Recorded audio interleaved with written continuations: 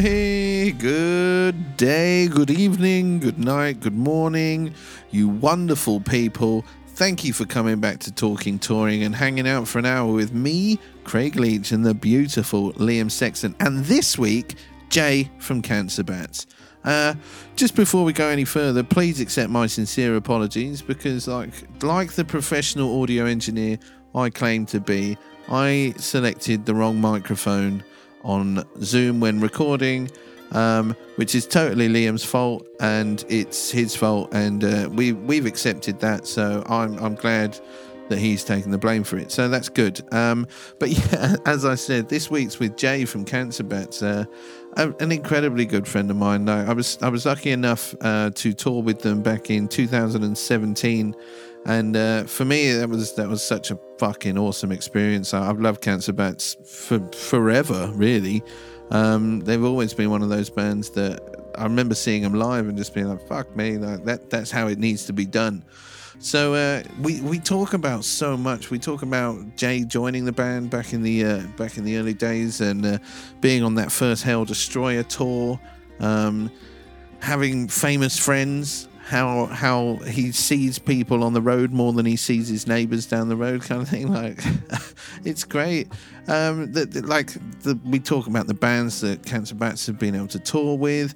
We talk about health on the road. We talk about we kind of touch on the technical side of stuff and his Orange amplification endorsements, which was super cool. And we talk about what it's like being. Like, for me, they were like that beacon of joy as well at a festival. Like, you see them on there and it's not just, I'm going to go and watch a banging show, but I'm also going to go and hang out with my friends and have a good time. So I hope you guys enjoy this as much as we enjoyed doing it. Here we go. This is episode 10, possibly. Jaye from Cancer Bats. Enjoy.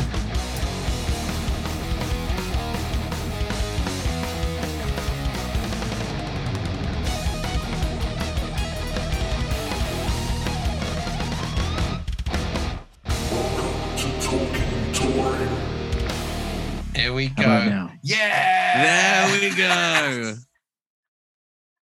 Dude, I'm literally so fucking there we pumped go. now. Oh, mate, you look beautiful. Incredible. Dude, all of this welcome to Talking all very new to me. Touring, and thank you so much for joining us. Of course. No problem. Dude, we're going to just jump straight in if that's cool with you. I've got a fucking billion questions about touring for you, so if you're ready, I'm ready. A billion. A literal billion. A literal billion. That's okay. I've got my cuppa. I've got my cuppa. Well, it's not really a cuppa. It's speaking to the English coffee. It's a coffee. It's a black coffee. Sorry, not a true cuppa. That's all right. We'll let you off. Don't worry about it. The Canadian cuppa. Right. How's life in Canada at the moment? How are you doing? Oh man, I'm in Toronto. The whole band is kind of spread out everywhere now. I'm the only one that's still in Toronto. And we just got slammed with snow overnight. Yeah.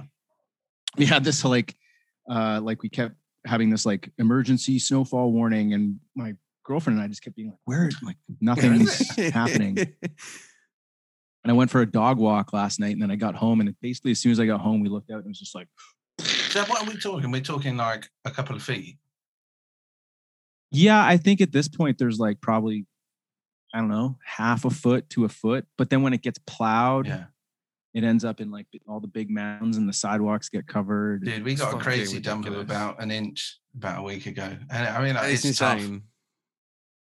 I know, it's pretty because you guys aren't really set up for No, not at all.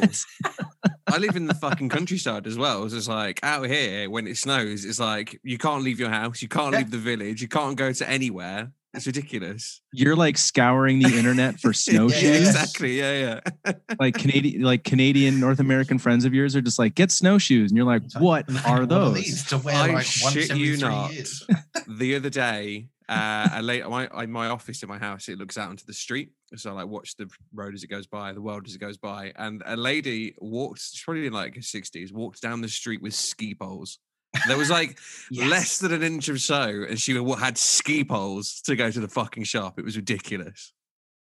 Dude, there's people here that do it like year round. Like they're going for a walk and they're just like, they have these like city steeples that they just practicing. It's the off season, but I'm practicing. Oh, mate, brilliant. Right. Craig, it's so good to see you, man. It's mad. Like I was thinking about it, like because we write down a load of questions just prepping stuff, and I was just like, damn it, man, I want to be in a field or in a bus or just somewhere with you doing something. Like I don't care what it is. So this is fucking awesome. Yeah, this is great. I'm super pumped. What a fucking treat. Yeah, man. And you guys, have you met Liam, Jay? We haven't. No, I've been a huge fan of your band for a very, very long time, though. It's great to meet you, man. Oh, well, thank you very much. That's awesome. Dude. I feel like I was trying to remember because I'm terrible with people's names. Same. I'm like one of those terrible people. It's like somebody says their name and I'm immediately. I'm Craig. This is Liam. No, you're Craig. I just remember you as like the guy that drinks Tealings. Oh yeah. What was that? The whiskey. It's really nice. Oh, I see. Oh, yeah, we drank quite a lot. It was good. A little bit. More than I had in a while. That doesn't sound like you, Craig, at all. Not anymore. The new me would never do that. I'm kind of clean living now, Jay. I don't know whether you've heard. It's a pretty big deal. I've got a podcast and I've got to take life seriously. Now that you're gaining all of this like traction and stardom, you have to like stay on the on a nice, narrow, even. You've got to think about the influence you have on an impressionable young generation. I think absolutely. It's a very real responsibility. There are people that are going about their day, you know, like going on dog walks or doing groceries, listening to your advice. Exactly. I don't know whether anyone considers it advice yet. It'd be fucking mad to consider it advice at this stage. I love that. 2021, the most influential human, Craig Leach. Absolutely. Nominee every year. Nominee. So when was the last time you two saw each other? It's been quite a while now, I guess. Did we? I was trying to remember if we actually saw each other because the last time we were in Europe was a year ago in December when we were doing shows with Sick of It All. Yeah, and you were like working a gig also in London, but you were like, I'm gonna try and make it out, and I could not remember for the life of me if we even got like I think we did. I think we got like a 5-minute hang. I remember I got off one tour and then I came down to Brighton to see you guys, but that could have been in 2015 for all it matters now. It could have been 2019. It could have been 2010. Yeah, no, that's right. It was 2019. Yeah. That's right. You like literally ripped down for 5 minutes. What a guy. And then you're like, I gotta go. I had to come and see you, man. And I gave coffee to the guy that you were your van driver, I think. Oh yeah. I gave him CBD. That's right. I gave him CBD coffee. Yeah, CBD coffee. Wow. Yeah, man. Just turned up and was like, I come bearing. It's like while you're cranking it up with caffeine, you're also finding like a nice even. It's like a nice mellow. It's I bet that guy was like, "Who the fuck is this person?" Just turned up with fucking CBD coffee, gave it to me, and he's fucked off again. What the fuck? Yeah, we played that Green Door Store. Oh, the Green Door Store. Wow, yeah. Fucking hell, that's a hell of a small venue. It was a great show. I kind of love venues like that. Man. I kind of love like where like you walk in and it's like the middle of August, but it's frigid inside or something, and you're like, it's going to be sweaty. Yeah. Like the walls are going to be dripping wet. I fucking know. By the time we're done. I kind of love that. That's the one with like the weird like cobbled floor, right?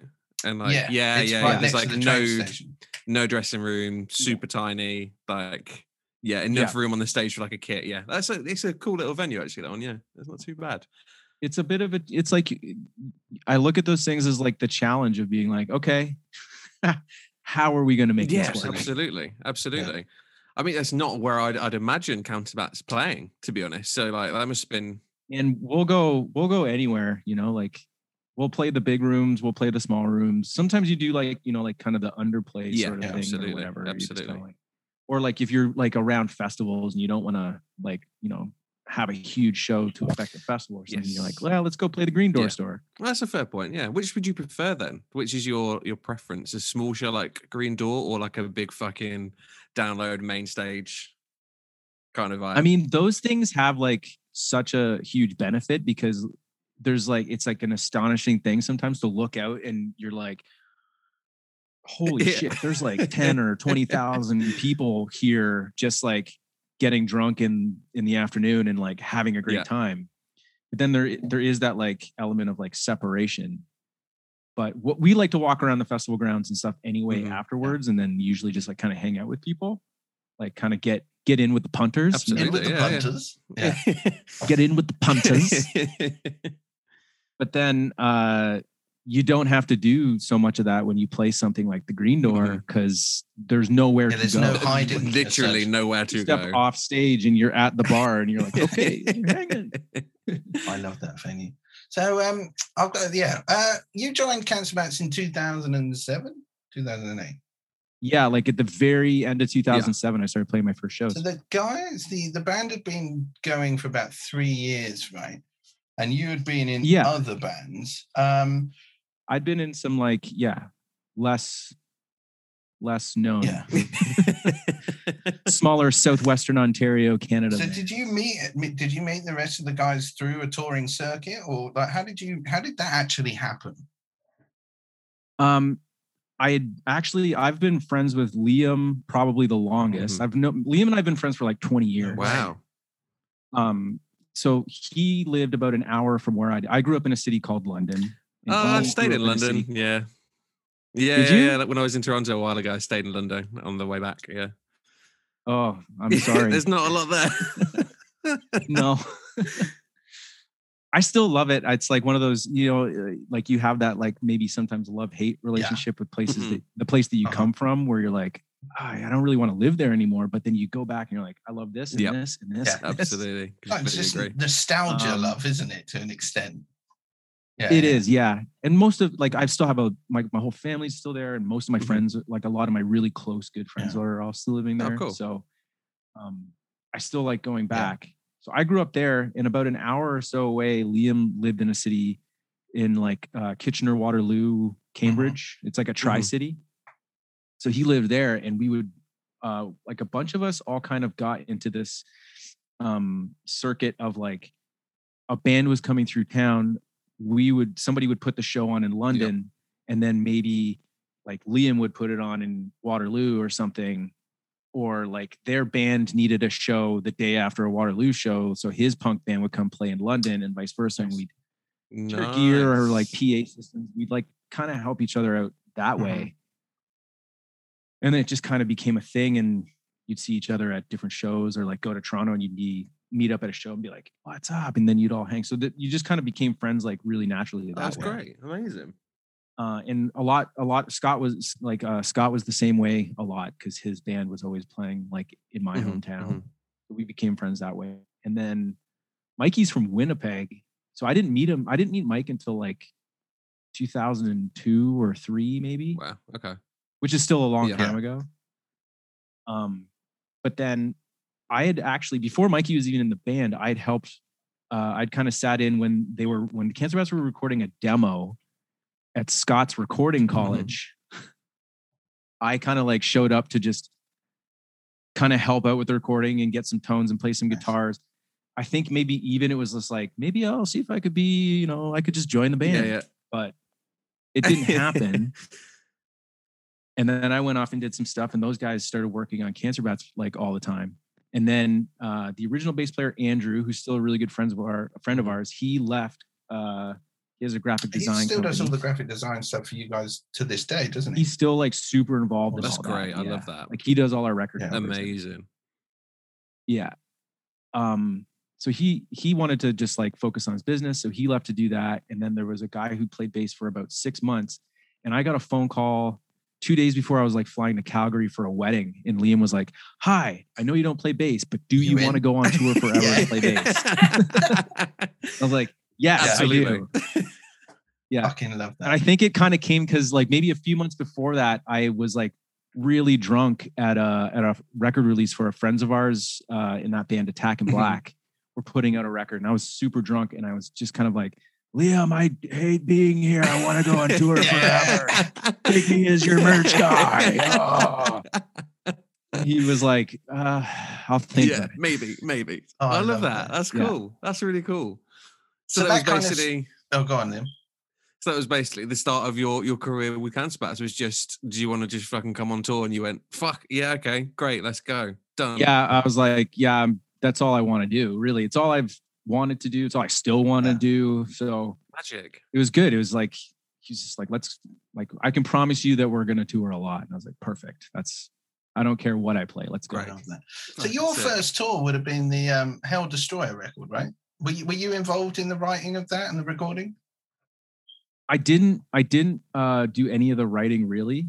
Kind of like me, sort of like auditioning for the band was going down to their jam space, and they were writing Hail Destroyer, and they were like, "We just need to know what this song sounds like with bass. Oh, fuck yeah. Can you learn the song from Scott?" Yeah. So I'd sit there for like a few minutes, and I'd learn it, and we'd go through it, and then that was kind of like I said, like kind of an audition. Yeah. Dude, that's cool. So I guess that then we did like 2 as well is incredible. What a fucking opener to an album. What a fucking album. So fucking sick. Yeah. It's amazing. There's a reason why, like, and I agree with people, but there's a reason why that's still the song that everyone sort of like turns to. They're just like, that's 100%. Hits you in the fucking face like a pile of bricks. It's great. But that record like really had some well, it's got some huge names on it. So that must have been a real step up in like the touring circuit. So you kind of got in there right at the right time to go on to a bigger deal, if you know what I mean. So you like, kind of basically are the reason Cancer Bats are a huge band to this day. You can take all the credit. I can't take any of the credit. I didn't write a single note on that record. I didn't play a single note on that record. It was the 3 other dudes, and they fucking nailed it. And I just got to reap the benefits. So that first tour then, would that have been one of the biggest tours you did after that record came out? Oh, 100%. 100%. I'd been on like a couple like sort of bigger tours with a really old band of mine where we were just like the hardcore band that was an opener. But not to the scale. Like the first tour that I did with the band, full-blown tour, was in Europe, sharing a bus with Comeback Kid on Never Say Die at the end of 2000. Fuck. So that's like ultimate trial by fire. Like you've just gone straight from not being in the band to being in the band to then in Europe on a bus on a fucking huge tour. Dude, I'd never seen a day sheet in my life about like, this is your plot. This, you know what I mean? And like, I didn't know what a bus call was, like any of it. Like, I was like, fuck, actually really funny story was, the job I had right before I joined and went on that tour was I was driving a forklift in a tofu factory. Amazing. and like, I asked for a month off. I was like, I need a month off to go do this thing. And they turned me down, but they didn't tell me until like 2 days before I was supposed to leave. So flights are booked, everything. So I walked in. Yeah. It's like, we're fully committed. So I walked into my job and there was a note in my locker and it said, sorry, you can't have the time off. So I just started dumping everything in my locker into my bag. And then my boss came in and he was like, what are you doing? I was like, going home. I fucking quit, going on tour. And he was like, but you can't. And I was like, fuck all of that. Amazing. Just like, I'm out. Left. So then I've never been to Europe or anything. So I'm on this flight to Europe and I get the landing card and it says occupation. And I wrote forklift operator. And I'm showing Liam, I'm like, I think I did this right. And he's like, no, you're a musician, dummy. Scratches it out. Writes musician. I was like, of course. That must have been like a fucking huge moment in your life there as well then. Like that realization of being like, oh shit, yeah, I am a musician now. Yeah. This is what I do now. I'm not going home to drive a forklift. I'm going to do this. How did you find that first tour? Was it like, did you adapt easily? Did everyone else sort of show you the ropes, or were you just like a TM's nightmare, shitting on the bus, late for everything? Or no, I just kind of like, I just kind of watched like the other dudes and I was like, okay, like I'm just like going to stick with these guys. Like if we're going to go out somewhere, I don't know where I'm going or how to get around anywhere. And like, I did know Andrew from Comeback Kid. Like he and I had known each other for a little while. So it was nice to have like one other buddy outside of that. But everybody on that tour was like so chill, so easy to get along with. It was like made like fast friends with everybody. Yeah, they're the ones that always. But it was intimidating. No one's a bell end on it, really, isn't it? That's the best thing about it. If everyone's nice about it, it works. Which brings me on to another question. So, Cancer Bats have toured with so many like different types of bands, and I would probably say that you're on a lot of the bills from the biggest tours that you've done over the years. You're probably the heaviest band on it. So it's like that kind of. It's a different sound. Like, how do you make that work on a bill, or how does that kind of happen? How do you get teamed up with Funeral for a Friend or Anti-Flag, or do you know what I mean? Is it a friendship thing, or is that people behind the scenes pushing those together, or are you guys just going, fuck it, let's go and hang out with these guys? It's definitely gotten like, you know, having like met some of the Anti-Flag guys maybe beforehand or whatever, like you kind of develop that relationship, or like you met at a festival or something. But then also like the Funeral for a Friend thing, I think kind of came through, like at the time we were managed by Raw Power. I see. So, and we were managed by them, and so was Funeral, and like, so was Bullet and Horizon. So we ended up doing a lot of shows with those bands just through management. And are you still friends with those guys? But then like, with Bullet and Funeral for a Friend, you still see them around? Oh yeah.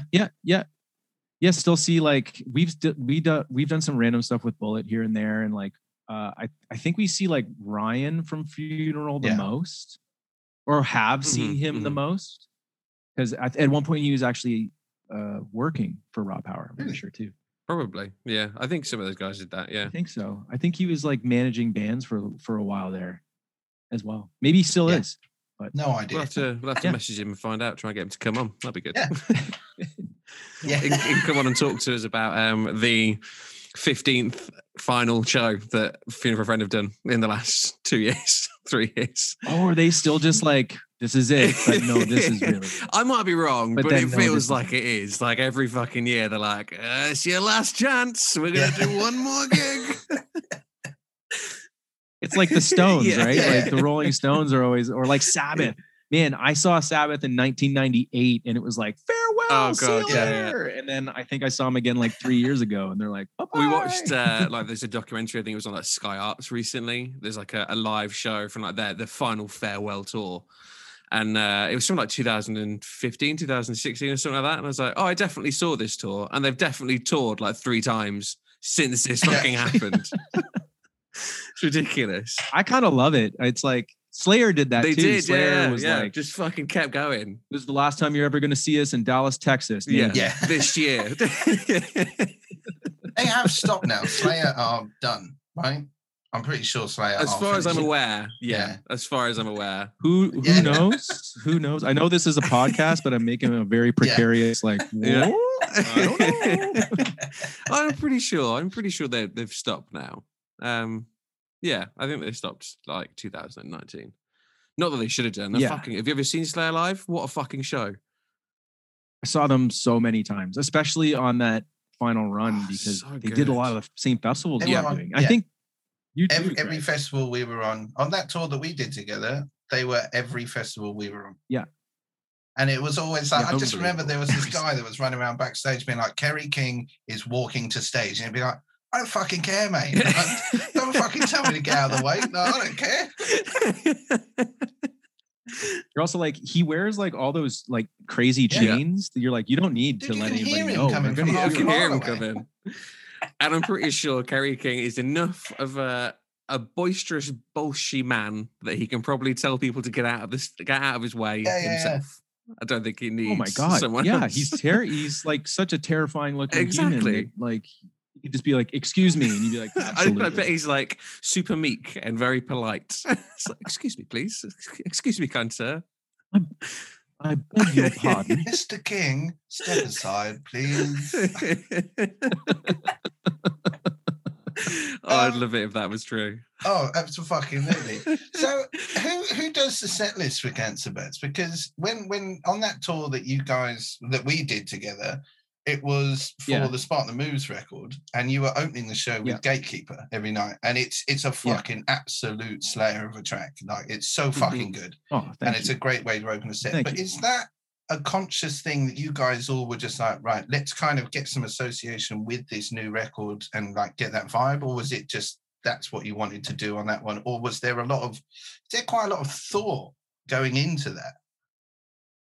I think we sometimes like get into a groove, sometimes of like, you know, where we kind of go, well, we know that these like first 2 to 3 songs really kick off a set well. So like, even before the tour that we did with you guys, we were probably already opening with Gatekeeper into like Brightest Days, into something like Pneumonia Hawk or something. We were probably like, yeah, that's like a really great way to start. But then also we'll say like, oh, have we toured the UK with those 3 as the opener already? Do we need to like switch this up?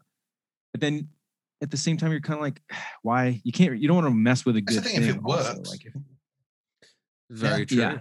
Very true. Yeah. If it ain't broke, don't fix it. If it's not broke, don't fix it. You can kind of like screw around with like the second, third, fourth song. Yeah. Because we like to play everything in blocks. Like we try to go like 4 or 5 songs, then take a break, 4 or 5 songs, take a break. So we're just like, what's the flow? Because we're not going to stop for 10 minutes. Yeah. I think that's really important as well, because you'll find that some places, when you're touring a lot, and, you know, you're hitting back into certain areas, you know, you've been to Berlin, and then like over the course of the next few years, you come back to Berlin, you play similar venues, and you know the crowd a bit more. You start to recognize like, oh, well, we were here like 2 years ago. This song fucking went off, and this new track is kind of like this. So maybe we should throw that in and take this out, or, you know, there's always stuff like that you can put together and be quite smart about it, I think. So, because I do enjoy. We always kind of have like 1 or 2 songs too. Like we'll have like sort of like a general idea, and we'll be like, okay, these are the 20 songs we're gonna play or something, and we'll be like, these kind of like 4, we can like pop in and out with these other 4. Yeah. Here and there if we feel like I think it's good to have that, because I enjoy like a regimented, organized set list. Like, so I know, like, just as a tour manager, so I'm like, even if not at the stage, I'm like, I know where we are. Judging by how long we're into, I can make a good guess of what's going on. But there is, I think, like, you lose a little bit of that like fluidity and fun and creativity by having it like too set in stone, you know. Like it doesn't become it becomes like a rehearsed performance rather than like a live show, if that makes sense. Yep, for sure. And like, even Craig, it must be like a thing for you to like, when you're mixing, to be like, oh, I already know, like, they're in the middle of this song, I know to start the next one I've got to just I've got to make this adjustment. Like, I used to have a copy of the set list at front of house, and then it was like, it got to a point where exactly the same thing. There would be like, we'd have 15 songs in a set list, and then like a collection of 8 that would come in and out. But it was structure-wise, it was pretty similar. So any of my cues at front of house as such were just very easy to spot. I think the boys just make it as easy as possible for me not to fuck up, to be honest. Oh, we had like a pretty good time with some stuff like that last year, or sorry, not last year, but in the year before, because Scott, our guitar player, had a kid. Oh, wow. So we had Wade McNeil was playing some guitar with us. Oh, sick. And he brought in like a couple like fun things where he'd be like, oh, if we're gonna do this transition, let's have like a 2-minute or a 1-minute jam session first. Like, he's like, I'm gonna just like and you guys can just like do this thing, and then we'll hit the song. And we were like, that's something we'd never like really executed before, so it was like kind of cool to do that. I do remember seeing you guys at it was Slam Dunk, and I came over, and that was the first time I saw Wade playing with you guys, and I was like, this is still fucking crushing. Like, that guy is an absolute beast on stage. Yeah, what a fucking guy. That was like, we've been fortunate enough that, you know, because Scott has a kid, Mikey has 2 kids. We've been fortunate enough that like the people that have, our friends that have stepped up to fill in have been absolute animals. The Beast. I remember you did the talk with the Beast. They come and meet us at our level. Yeah, the Belgian Beast, right? Like they come and meet us at our level, and they're not afraid. They just are, like, not that there should be anything to be afraid of. We're not doing anything, unreal, but it's we've been really fortunate to have like good people, good friends, like step up. I think this is something it's come up with like so many times in our podcast, but Canada being just like this place where there's just so many fucking great bands and great musicians. I think having that in your essentially your local scene is fucking incredible. Have all those people to pull from as friends, and also to rely on as well for fill-ins, things like that. It's fucking incredible. It's amazing. We're pretty fortunate. Like, even as spread out as as big as this country is, like we have really good friends that could easily step in, that are people from like Vancouver, which is the complete opposite end of the country. It's like, that's like a week's drive kind of thing. But I was planning to do that. I was meant to fly to Canada in like pretty much a month the day, actually, for 2 weeks. I was going to go into Vancouver and then drive across, basically. But COVID said no. It's something I definitely recommend doing. I love being able to crisscross Canada, like by touring and stuff. But it's just waiting for my invite to Canada for Cancer Bats. What's that? I want an official Cancer Bats invite. Invite? Come on over. I'm officially inviting you. Done. There you go. It'll never leave now. That's it. That's okay. We have so many English dudes here. Like, basically at one point, almost all of Johnny Truant. Fucking hell. God, like, we're still friends with all those guys. Like, that has been a long time since I heard that name. Yeah. I saw Paul Jackson 2 days ago. I love that. Yeah. Thinking about friends on tour and stuff, like, it's so nice when Cancer Bats are on the stage, because I know that I'm going to go over there, and I know that you can kind of go and stand on the side of a Cancer Bats stage, and there is people from about 15 other bands there, all just hanging out and coming to say hi, because all of you are so lovely as well. And it's one question that we've asked to a few people is like, how do you keep these fleeting relationships on festival sites so strong when it is such a small amount of time you actually get to spend with each other? Because it's lovely to hang out with friends, and it's easy to pick up from where you were, but when you're on tour on the side of a stage in a festival, and it's more than just a hello and a nod, it's an actual connection. Do you know what I mean? Like, how would you say you maintain that? I think it's like probably easier than it's ever been now, through things like having a Zoom meeting, or having like just like any kind of social media, like a cell phone that like gets connection pretty much anywhere on the planet. You can not necessarily, you don't have to like take down someone's number necessarily anymore. You can just say, oh, I was talking to, I met this dude Craig, and he does sound for Anti-Flag, and then you just kind of look up Craig Leach, and you're like, Craig Leach sound, that has to be him. Yeah. No, totally. And then you can stay in touch that way. So it's probably easier than ever. And then when you do hang out, it's like you're kind of already aware of what people have been up to. Yeah.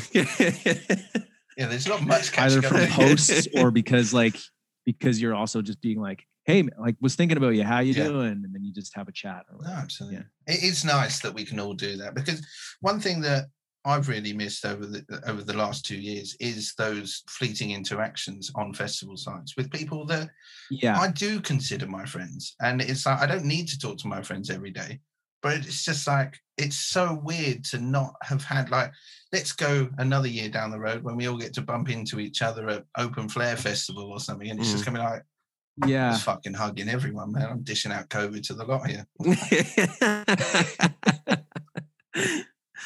It's getting to that point where you're like, that's all I want to do, is I want to have that like fleeting moment with somebody and just like get to say hi, like shake their hand, give them a hug, whatever, talk, like crack a joke that was like maybe a running joke that you had at one point. Oh, yeah. You know what I mean? Like, there's like all those little things that factor in.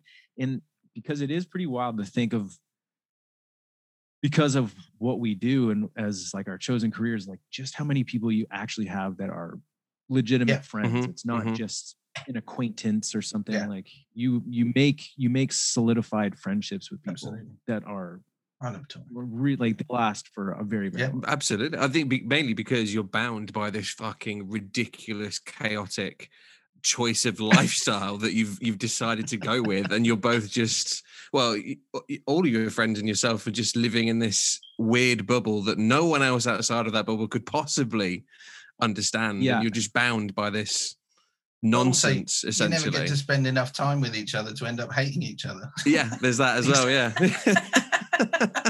That's exactly it. Man, actually, like maybe like a week or 3 weeks ago, I was out walking my dogs and I ran into Ben from Billy Talent. And I haven't seen Ben in like a year and a half. Easily a year and a half. And we don't live that far from each other, but we haven't run into each other. And we're like both wearing like the masks because COVID, and we're walking around with our mask on. But I saw him and I was just like, "Holy shit!" And he's like, "Oh shit!" I got my dog. He has like a newborn daughter, and I was just like, "You have a kid?" He's like, "I have a kid."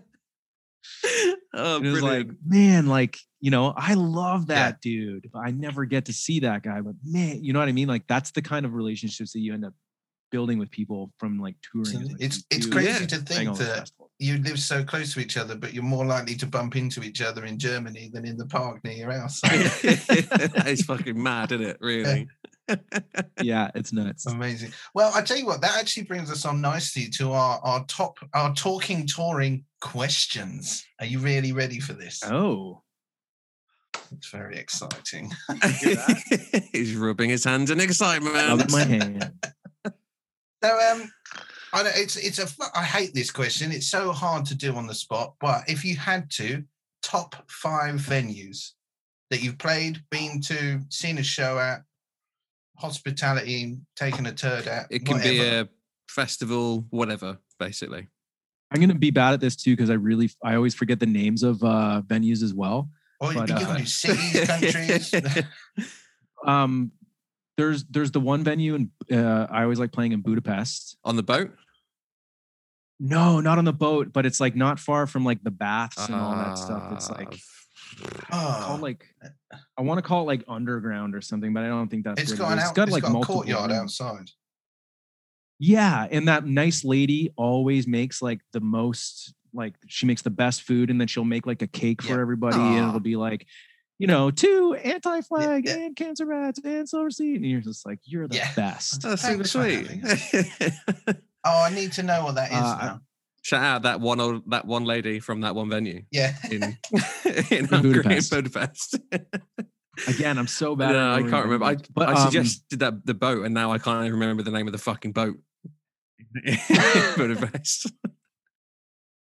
I always liked. It's not there anymore, but I always liked like the. Speaking of like Underworld, was the one like in Cologne. Live musical. It was. I think in Cologne it was just called like the Underground, and it had like a band house off to the side. We got robbed there once actually, but it didn't really like change anything. I was like, this is still kind of. It's kind of got like a super long load in. Yeah. I know what you mean. It's like there was like a Burger King. Like it was like off a parking lot of a Burger King. They're a bit fucking wild in that venue. Like the scene there's a bit fucking violent. I did a show there a while ago, and it was just like, I mean, it was cool, but like people were throwing like glass bottles and shit around. It was like, it's like, I know you want to have a good time, but let's just maybe not throw a glass at each other. That's not a good idea. You're like, I wish I was back in the UK with plastic beer bottles. Exactly. What is this madness? Yeah. You wouldn't get that in England. Not a chance. No. Not a chance. I can't find that venue in Budapest for the life of me. Sorry. Well, I'll try and find it later. Okay. I feel bad that I can't think of what it's called. It's so rad. That's all right. Someone in the comments can I've always liked playing 007 in Prague. Nice. 007 in Prague. That's got the worst loading in the world though. Down where you go through the shopping center. Oh shit. Yeah. Oh no, that's not the 007's like kind of out like in the middle of nowhere. But I know the one you're talking about, the one that you go through the shopping center and then there's down, and the stage is like curved at the front, like it's for theater. I've got the most ridiculous story about that venue. We were there with Anti-Flag in 2014, I think, and it kicked off, and like the show. The stage is a meter high, so it's not a very high stage. Yeah. And as soon as the band came out, everyone went fucking crazy. And then I just see this kid walk out, and he's bleeding from his nose, and it's like, "You all right, dude?" And he's like, "Yeah!" And he just runs up and goes and like gets cleaned up and stuff, and then he runs back into the pit. And I'm kind of just keeping an eye on him. And then like a couple more songs in, I see him walk back out, and he's come out, and he's bleeding out of his mouth. He's got a tooth missing, and I'm like, "Dude, are you okay?" And he's like, "Yeah!" Just runs to the toilet. Does it, and then I didn't see him again. I was like, "Fucking hell, man!" Like, he took quite a hammering. That was it. He's like Anti-Flag is the greatest thing in the world, and he's like, I'll like bash in my nose and lose a tooth, and but it's just like that stage there was the perfect height that if you jump off it, a steel toe cap's going to smash you straight in the face. Yeah. Ow. Yeah. That's like the perfect height. It's like when you go to jump off and you're just like mashing your wet belly in everyone's face. Yeah. Everyone's just like, oh. Why is it cold? It's cold. Why is it cold? Do you remember that venue when you load in through the shopping centre? Did you notice that there is a statue hanging above of a horse upside down with a man on his belly? It's so weird. Yeah. It's brilliant. I love it, man. Prague is like probably my favorite. I think it's my favorite city in Europe to go. It's a crazy place. Yeah. No one would explain to me why that was like that as well. It was just kind of like, oh, it's a statue. It's like, what is that? And they're just like, it's just a statue. Don't worry about it. Stop asking questions. Don't worry about it. I think my favorite thing about Prague is that, and you know him very well as well, Jay. Robert looks after us there. Robert's just one of the nicest humans I've ever met in my whole life. Yeah.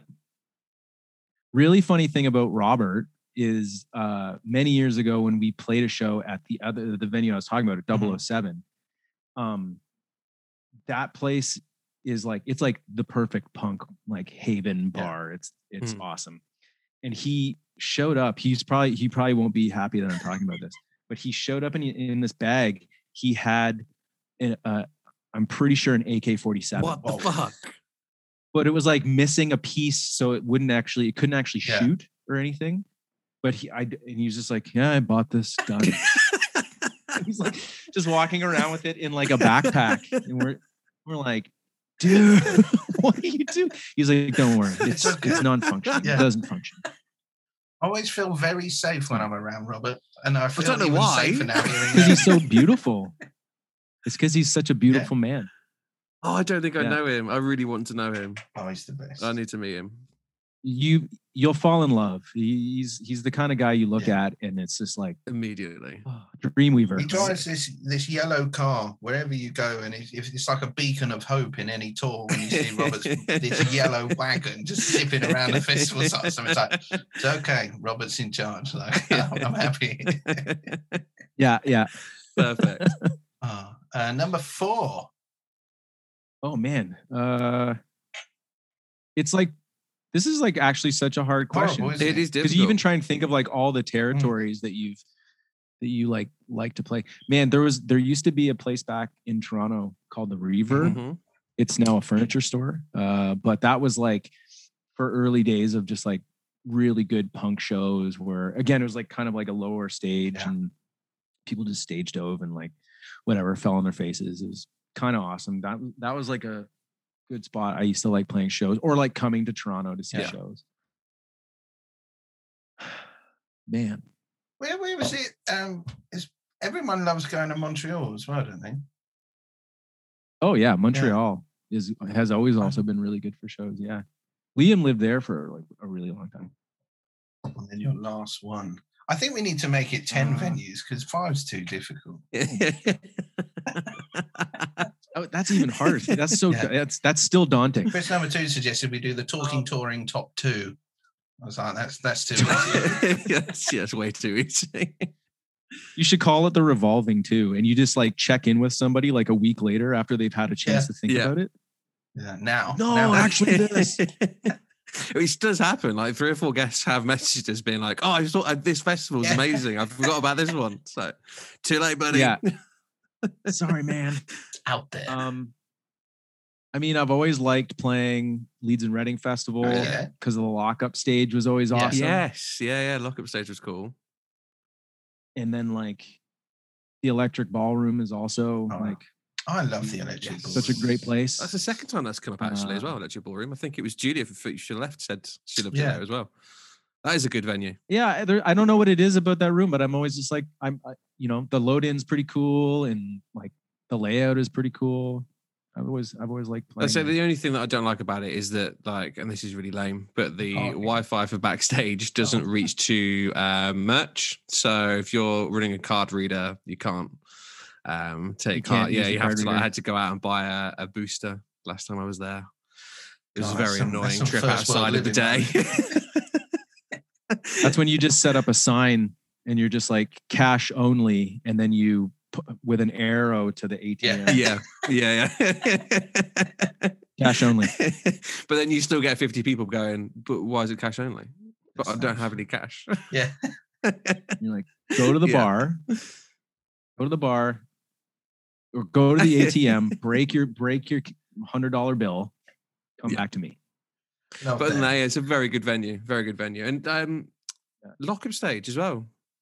Wedding and Leeds. Yeah, I've always liked the lockup stage. Like for some reason, like even before Dan was doing it, when it was Mike, and it was like the lineups were always just awesome. Like it's not the biggest stage. I've always really enjoyed that. It's not got the biggest stage. It's not got the most production, but it's got such a good vibe because I think, like you said, the lineups are so good and so like well put together that everyone kind of vibes quite well. So and they really like.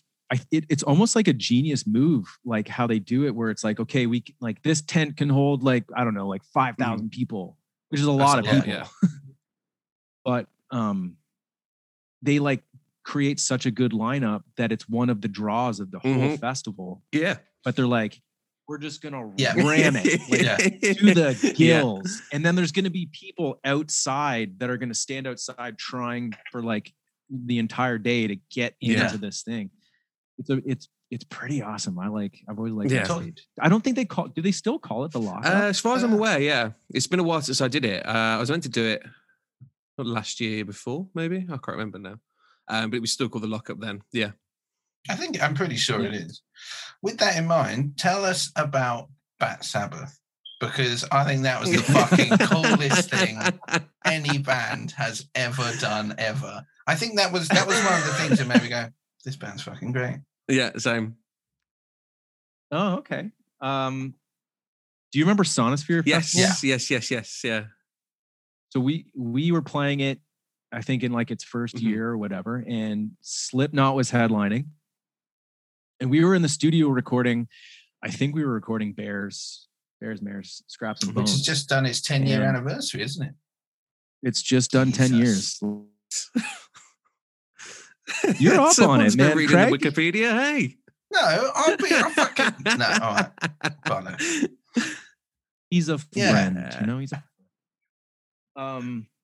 we were in the studio and we were already scheduled to play earlier in the day on one of the smaller stages, and then I'm pretty sure it was Slipknot, I think, was headlining, and then we get this email asking if we wanted to do a cover set as like after Slipknot is like an after party. Sick. On the stage that we'd already played that day. So they're like, do you guys want to do a cover set? You could do like Pantera or something. And I was like, we were kind of chatting about it. I was like, we should do a Black Sabbath set. Because Black Sabbath is like, that's my favorite band of all time. And so we kind of talked about it. We were like, yeah, let's do it. And we started like figuring out the songs we wanted to do. They were just like, just do like 6 songs. So I think we did War Pigs and Paranoid and Iron Man. I think we did Black Sabbath. Maybe it's an amazing set list. Yeah, like all the big hits. We did Supernaut. Yeah, we definitely did Supernaut. and maybe like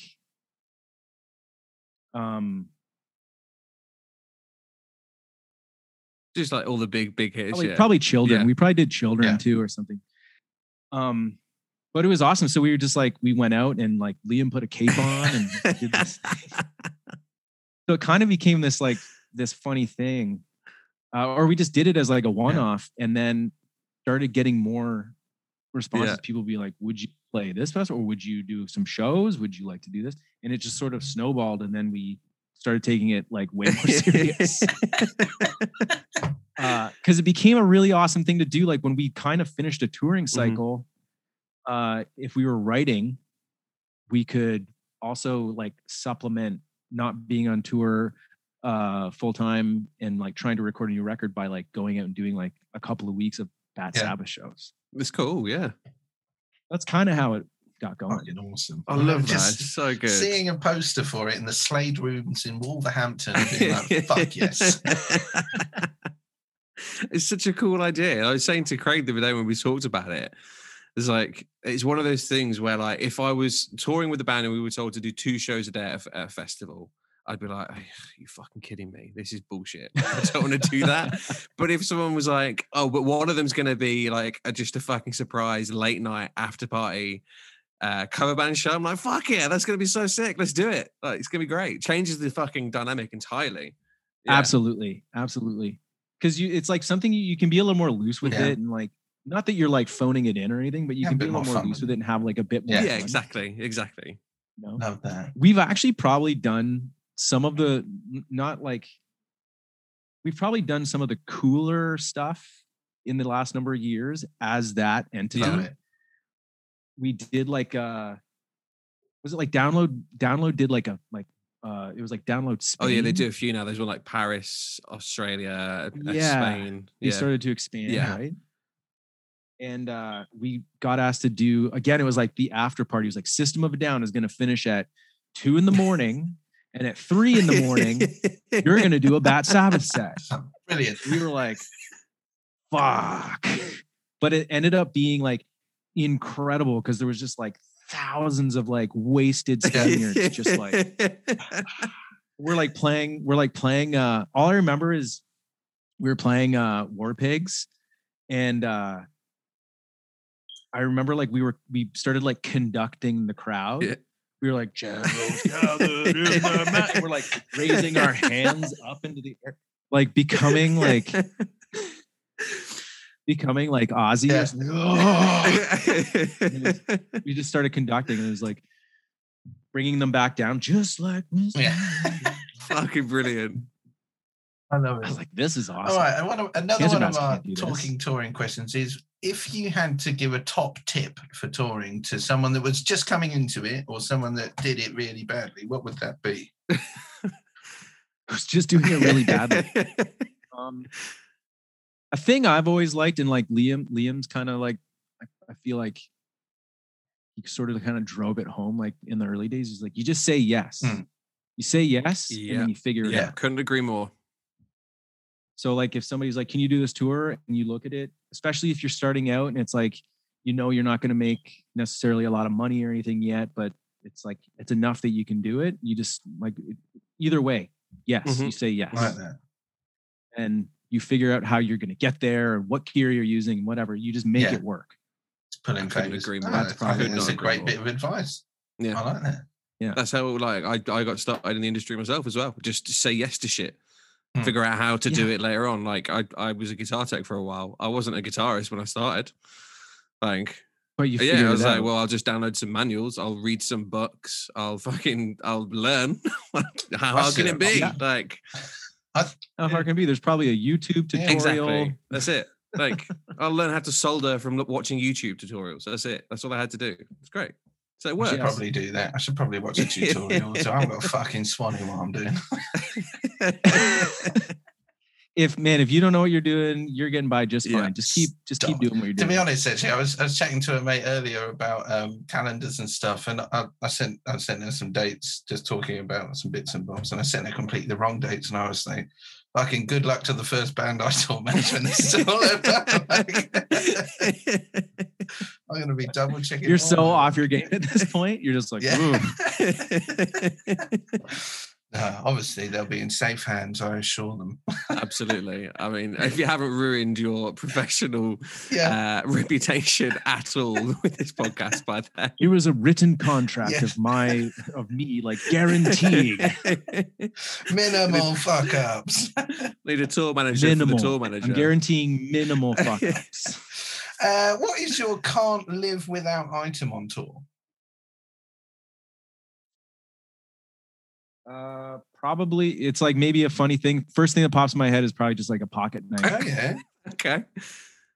Yeah. Like I'm not like one that's just like, I gotta have this thing with me or this. I feel like the thing I probably use the most, either with like, like cutting this or that, like getting into merch box, anything like that. I'm just like probably a pocket knife. Very practical. I like that. Liam's in episode 1 was a printer. How boring is that? Nice, way better. I really need to rethink that. I really need to. Well, what's yours, Craig? What's yours then? Oh God. Yeah. It was cigarettes for years, but chewing gum was a good one. I can't not have chewing gum in my day-to-day life. I know that much. Oh, my in-ears. Okay. That's what it was, because my in-ears stopped me getting absolutely hammered every night.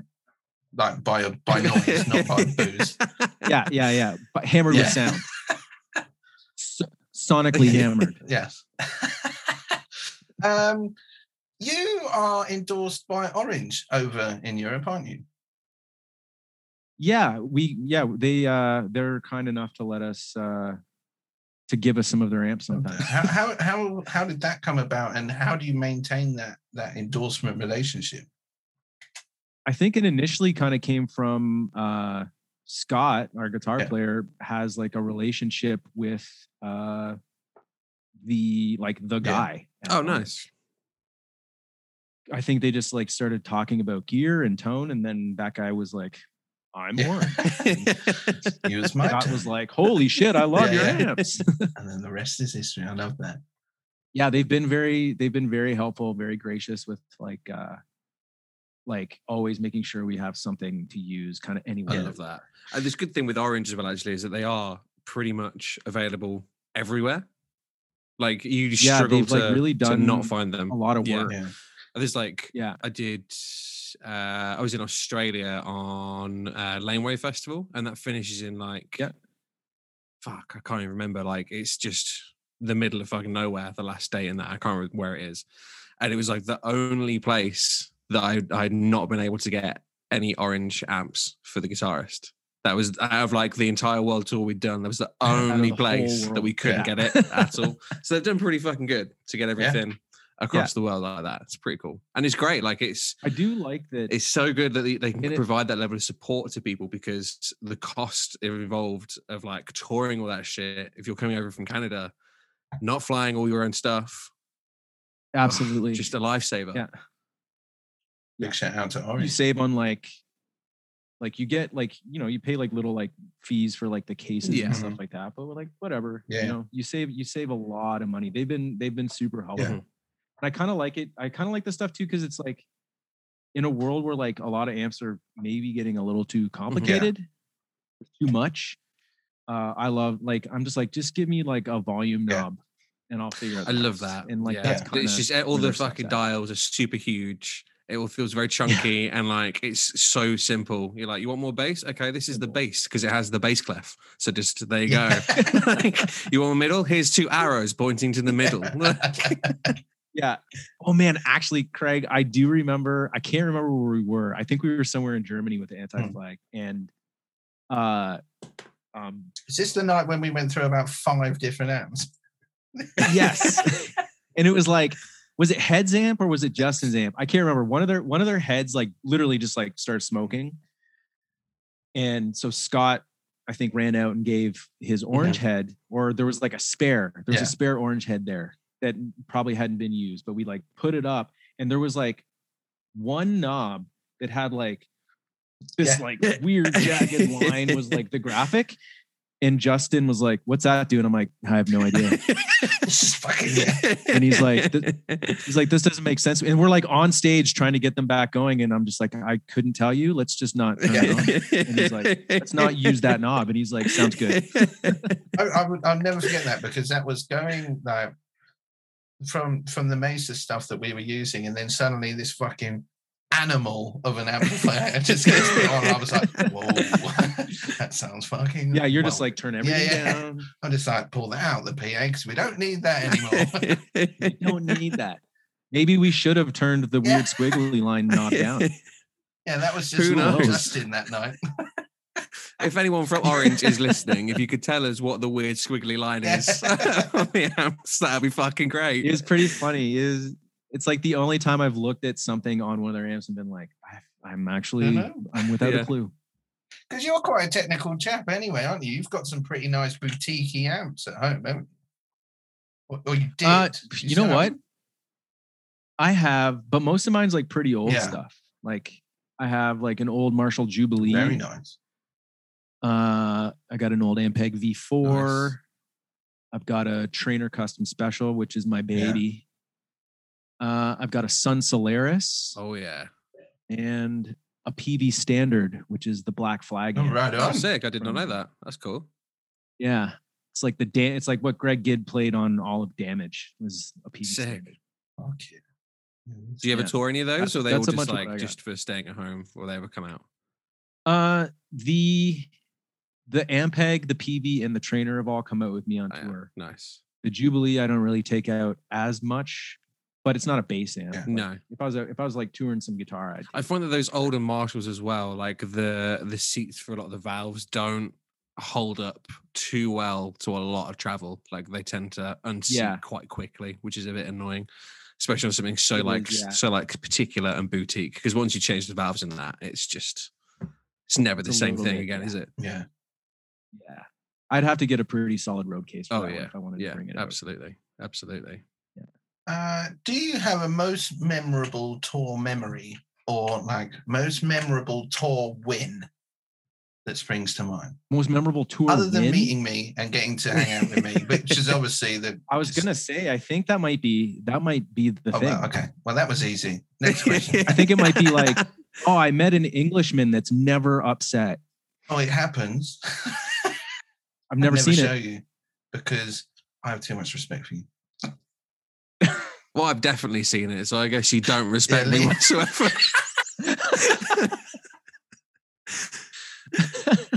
Dude, I just remember thinking that whole time, I was like, I have never seen Craig not smiling. You know, like somebody's like busting his chops about like security's doing this or blah, blah, blah. And you're just like, it's fine. They're fine. We're not sending anyone home. No one's going home. Just let's just do the show. Let's have a good time. Okay. Oh, mate. Like never not smiling. That's all you can do a lot of the time though, isn't it? It's like, like after touring for so many years, like you see so many people that are just there, just being a fucking thorn in people's side. And I had a particular incident on the last Anti-Flag tour where I had this security guy wearing a shirt that was smaller than me, being like, "You gotta fuck off, stop the show and everything." And I was like, "What?" Like, no, let's go and have a chat. And I just kind of gave front of house control to the. Oh, was that this show? No, it's at Glasgow. Oh shit! No, yeah, it was the night before I came. I remember you telling me the story now. Yes. And I just walked off with him, and I was like, "Right, let's go into your office and have a chat." And it was just like, "What's wrong?" And he was like, "This has happened." I was like, "So what's the problem?" Like, it's happened. It's been dealt with. And he was like, "You got to stop the show. You guys are banned." I was like, "Well." If you want to go up there and tell the boys to come on stage, then fucking fair play. There's 1,000 people in this room that are going to come for you. You are welcome to it. And he was like, "No, I respect you too much." And I was like, "No, you fucking don't." Don't fucking lie to me. Oh, that was a good day. I think while you were talking, I was kind of thinking of like a win where I was like, we made something happen from nothing. And it was a few years ago, we were supposed to play. It was the first time we were going to play main stage of Download Fest. And we were playing at like 4 p.m. or something like that, or 3 p.m. It was like fairly early, or third or fourth on the set, I think maybe is what it was. But it had rained a whole lot and it was kind of unsafe. Security had kind of deemed it was unsafe to let people into the park yet. So a bunch of sets got cut and one of them was ours. Oh, fuck. And then luckily enough, Billy Talent was playing later in the day and they had us out and we played just Hail Destroyer. There's here's our gear, play Hail Destroyer. Fucking awesome. Yes. Amazing. And in the middle of that, Liam still talked to the festival and managed to convince them to let us go play the Red Bull tent after the Gallows set. Amazing. At the very end of the night. So then we still got to go and play a super small punk set in the small tent. That's awesome. And I just remember at the end of that one being we did it. We still did it. We're here. That's amazing. We made a show happen. Fucking sick. That's great. Oh, I love that. As a band, you've got a pretty good knack for getting yourself essentially headline slots over headline bands, which is pretty fucking cool. We got the gift of the gab, Being nice Absolutely. people goes such a long way as well. It does. And that is the reality of it, is that people see through people shouting at them so quickly that if you're just nice to them, they're more than likely to actually help you out, aren't they? Well, there's what do you get from shouting? Yeah, exactly. Fuck all. Nothing's going to happen. Just an Fucking uncomfortable atmosphere. That's it. You have a brain hemorrhage. Out your head. Yeah. So what would be the opposite then? The biggest fuck up or the worst time that you've had? Without getting where too personal. something's just gone everything's just gone wrong. Okay, so this is maybe more early days, probably 2009 or something. And Alexis on Fire is playing in the UK. I think they were playing in Birmingham. I think it was Birmingham. And we had a day off, so we decided we're going to go to the venue and we're going to hang out. And we're hanging out with all the dudes. And they're like, you guys should come out and play a song during our set. Sweet. It'll be fun. Or no, they're like, we'll leave the stage, and before we come back out for our encore, you guys come go out and play a song. And they're like, but you gotta play Hail Destroyer. So we're like, absolutely. And again, we're just using all their gear. And I go out and I've got Steele's bass and we're about to kick off. And the stage was kind of wet and I wasn't paying attention. And I kind of jumped. And when I came down, I instantly just did one of those straight on your face. Oh no.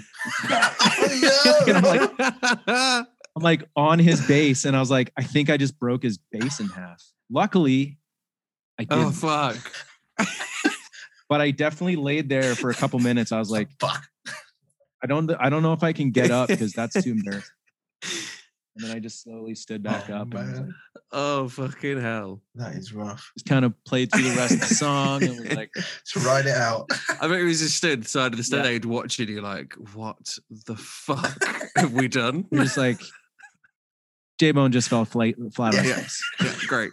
That encore, it's not going to happen. We're not going to play anymore. They're like, we can't top that. That was pretty impressive. Oh, that's amazing.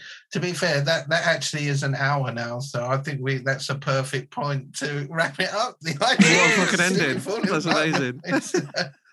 But Jay, thank you so much for coming on Talking Touring and chatting with us, man. It's been so great to see you, and it's been so much fun. Oh man, just getting to see your handsome little face again. Stop it. I know. It's been a real pleasure, man. Thank you so much for coming on. It's been great to meet you, likewise. Liam. Yeah, likewise. This has been awesome. Hopefully, we'll actually meet face to face at some point. Face to face. We'll make it happen. That'd be excellent. We'll all get in a room and we'll have a snuggle.